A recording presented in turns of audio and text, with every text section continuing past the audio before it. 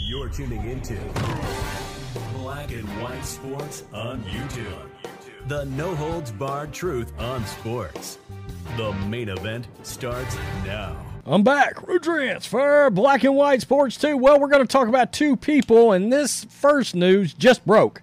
Actually, it wasn't even going in this video, but the news broke probably 30 minutes ago or so, but Raiders' Josh Jacobs, that's right, their very good running back who was holding out in the plight of running back salaries. Well, we saw Saquon Barkley in his plight real fast. Well, he's back. He's back. He's going to end his holdout. He's going to report to the Raiders, and he will play week 1. I think that's very shrewd. I think it's very smart. I don't know how smart it was to start all this to begin with because I said before, look, the running back market is what it is. All right? It is. We're going to franchise tag you if you're any good at the end of your rookie deal and then probably let you go. And unfortunately, a guy that I think is going to end up having a pretty good year with New England in Ezekiel Elliott became the cautionary tale there. All right? Todd Gurley, too, to a certain extent. Those rookie big deals just have not been paying off. And much like how the owners are very aware of fully guaranteed deals and Deshaun Watson, they are fully aware of big contracts given to running backs that don't work out well for the team. Things starting to look promising for the Las Vegas Raiders.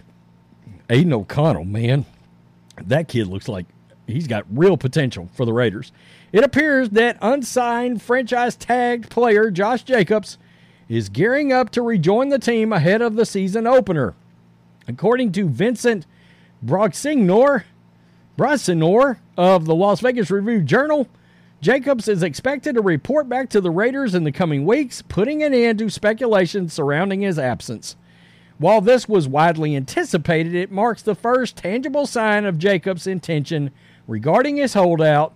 The report is grounded in information from, quote, multiple league sources, solidifying the anticipation that Jacobs will soon be back in action. Despite his absence, Jacobs hasn't faced financial losses during the period of negotiations because he's not under a contract, so he hasn't been getting those holding out of camp penalties and all that sort of thing that's been hitting him because he hadn't signed a deal of any kind. He hadn't signed a tag yet. The situation would have changed, though, if he were to continue his holdout into the official regular season. Last year's leader from scrimmage, Jacobs, remains a top-tier player in the league. His return for Week 1 of the 2023 season against the Broncos would undoubtedly reaffirm his standing as an indispensable asset for the Raiders.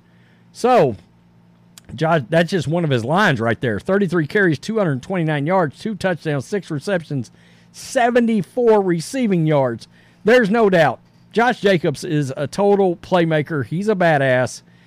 But he's, unfortunately for him, he is still a running back. And that, of course, means your contract situation is just not going to be great. And look, guys, that's what it is. That's the way the system works. Because, yes, you are replaceable by running backs coming right out of the draft. It just sort of is what it is. Outkick. Aaron Rodgers hints. He kind of does more than hint here. That he is playing, and I said this when he signed with the Raiders and listening to that opening news conference, that Aaron Rodgers, it felt like, was playing at minimum this year and next year. I was like, you know what? This is not a one-year thing for Rodgers. Well, we're finding out this may be a long-term thing for Rodgers in New York. And it's very interesting. We know he's going to be 40, basically. So he's saying 43 to 45 years old. And you got to wonder if he's thinking, look, if I can win a couple, I really solidify my narrative as one of the greatest quarterbacks ever. And I do think he needs to win at least one more, preferably 2 more, to get up in that at least top 5 conversation among NFL quarterbacks. The New York Jets traded for future Hall of Fame quarterback Aaron Rodgers this offseason. Many questioned if it was worth it since Rodgers' career might be nearing an end. Plus, the Jets drafted Zach Wilson. That hadn't worked out so far. Number 2 overall in 2021 NFL draft. He has flashed a little bit, looking a little more solid, though, in that Hackett offense. But all along, Rodgers has stated his desire to play more than 1 year in New York, which made it unclear what the Jets' plans are for Wilson. The team stated that it did not want to trade him, and it didn't. And for now, he's going to back up Aaron Rodgers. And if Rodgers gets his way, it'll stay that way for several seasons.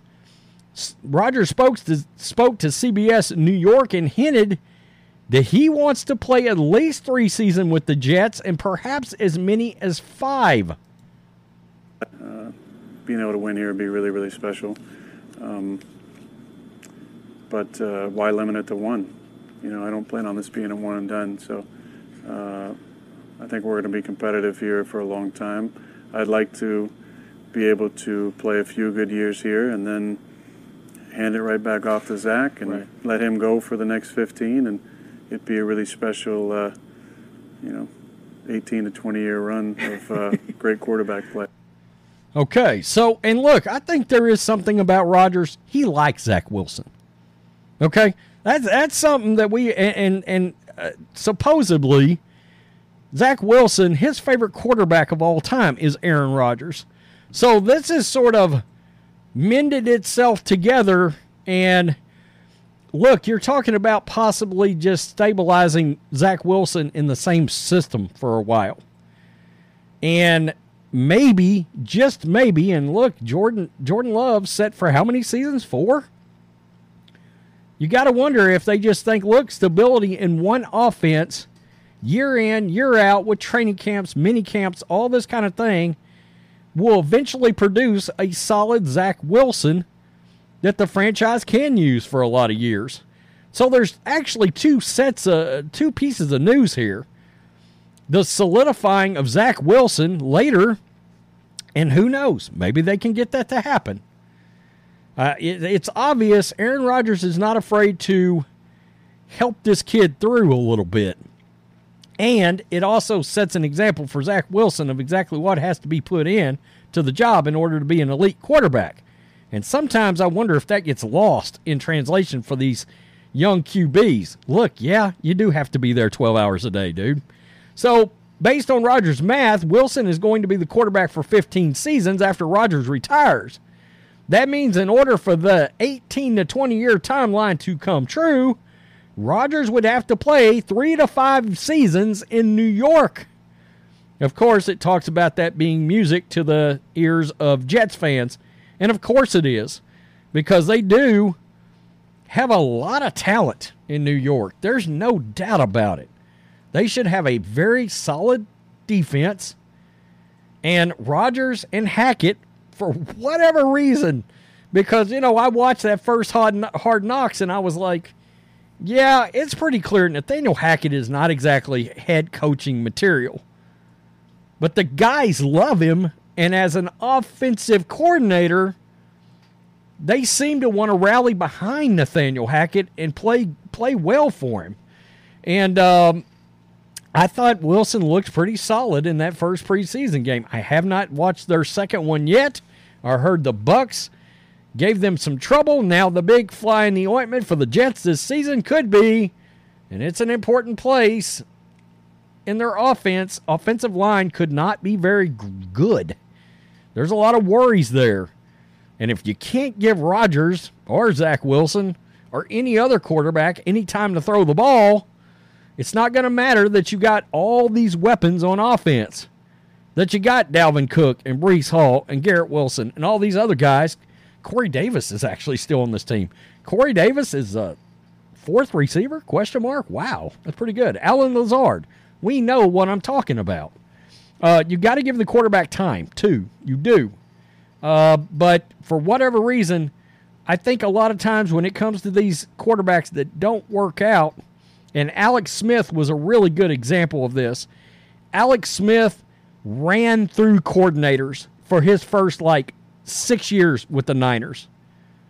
All right, maybe longer than that, until Jim Harbaugh showed up. Quarterback guru, a stable offensive coordinator, same system, and guess what? Alex turned into a guy, turned into a good professional quarterback for about 5 or 6 seasons after that, right? We look back now, Alex Smith's career's more positive than negative at this point. And look, as a Niners fan, Alex was an all-time bust. An all-time bust.